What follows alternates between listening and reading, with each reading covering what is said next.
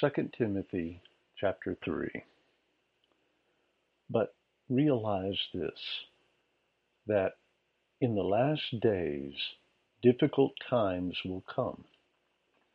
For men will be lovers of self, lovers of money, boastful, arrogant, revilers, disobedient to parents, ungrateful, unholy, unloving, irreconcilable, malicious gossips, without self-control, brutal, haters of good, treacherous, reckless, conceited, lovers of pleasure rather than lovers of God, holding to a form of godliness, although they have denied its power.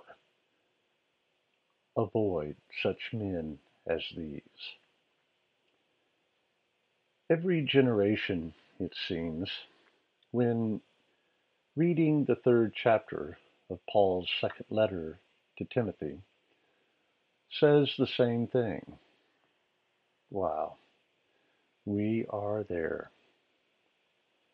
Let's just take Paul's first warning attribute, lovers of self.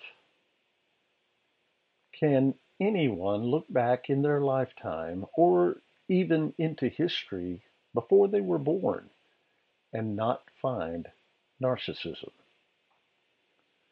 Throughout the ages, psychology has tried to adequately define the mind of a person who is madly, passionately in love with themselves. Those who are capable of translating their self-adoration into power become elitists. One should be careful here to note the fact that not all who become the best in their God-endowed gift or gifts are elitists. There is one well-defined characteristic, termed in its polar opposites, that separates elitists from other high achievers: pride and humility. I would submit that pride serves to indicate the motivation of the elitist. Quote, I strive to be the best because I deserve it. And, quote, I want to be the best as compared to everyone else. Humility serves a similar purpose, defining a different sort of master class of performer. Interestingly, the humble simply want to be better than they themselves were the previous day. Their only competitor is them. For the prideful, there is no better measure of their level of achievement than money. In the mind of the elitist, the one who dies with the most toys wins. Furthermore, money is the symbol of power and control. The more one has, the more one can acquire. The elitist is rarely, if ever, content. The next three descriptors used by Paul, boastful, arrogant, those with nothing good to say about anyone else, descend from the last two. The apostle continues describing a direct violation of one of the commandments from Sinai, documented in Exodus 20:12. Honor your father and your mother, that your days may be prolonged in the land which the Lord your God gives you.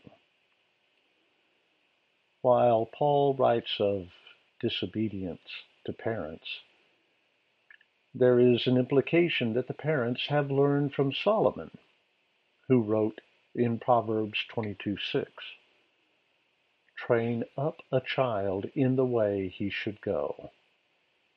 Even when he is old, he will not depart from it."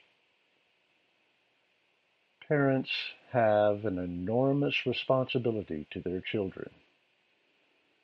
On the one hand, the ideal circumstance has godly parents raising godly children.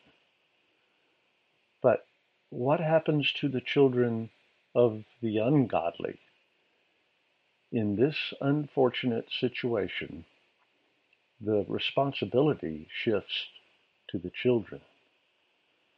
The chain of disobedience is to be broken. The choice rests with the child and those who see the child and choose to act. Nonetheless, the children must not dishonor their parents, whether godly or ungodly. It is remarkable that this particular commandment from God is the one with an incentive associated with it. Quote, "Your days may be prolonged in the land which the Lord your God will give you."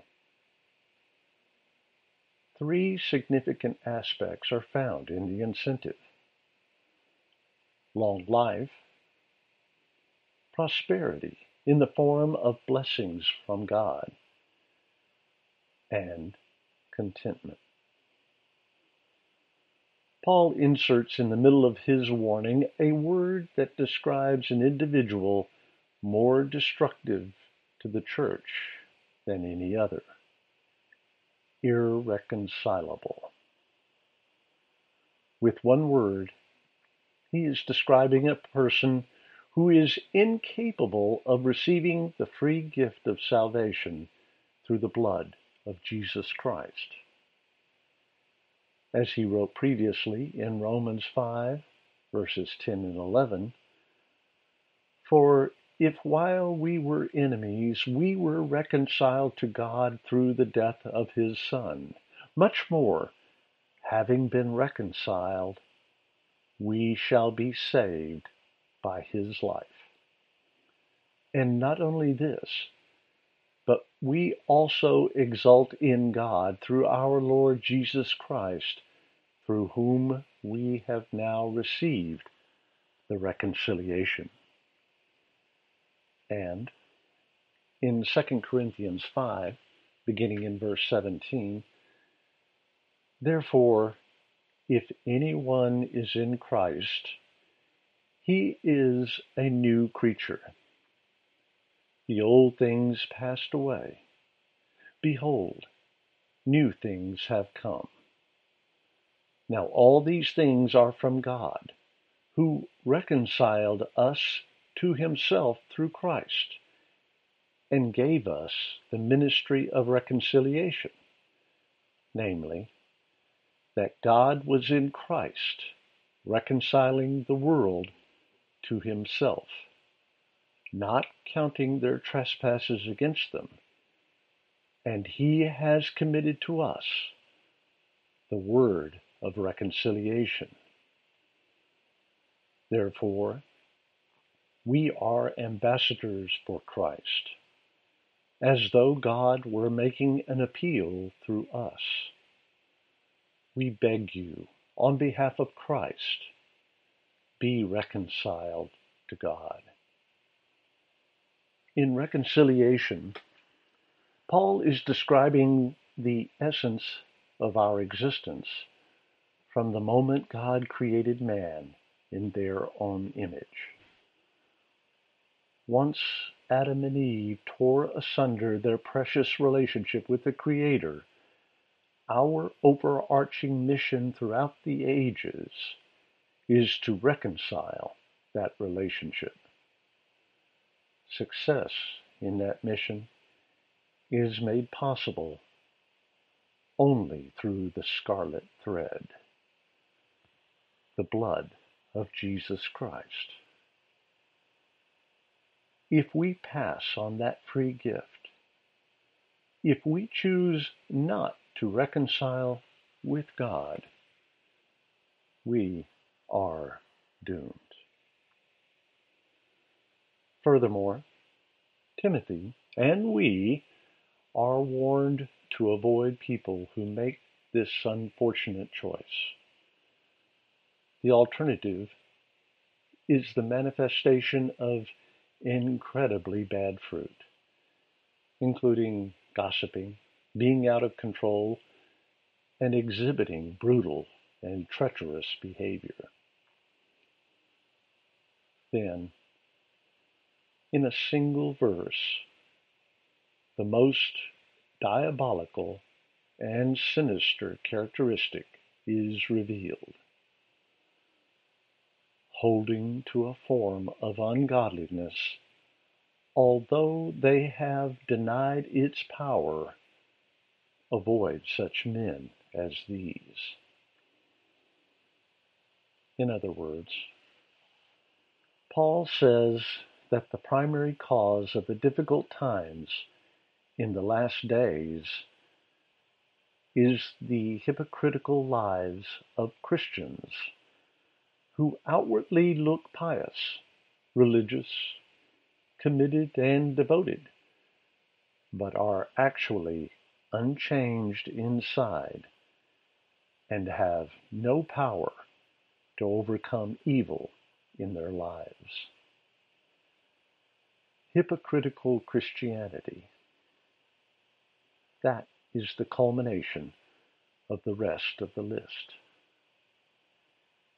Immorality in the world is caused by a serious lack of authenticity in Christians.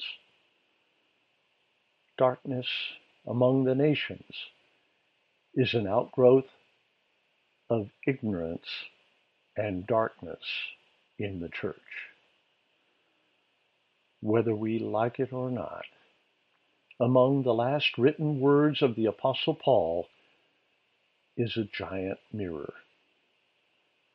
The mirror is held before the bride of Christ, his church. The reflection, if authentically seen by the church in Ephesus and by those of us in the church of the 21st century, must warn us of any, including ourselves, who fit any aspect of the warning signs. The call is to repentance. Warning signs compel us to beware. The last days have spanned multiple millennia. The world is watching.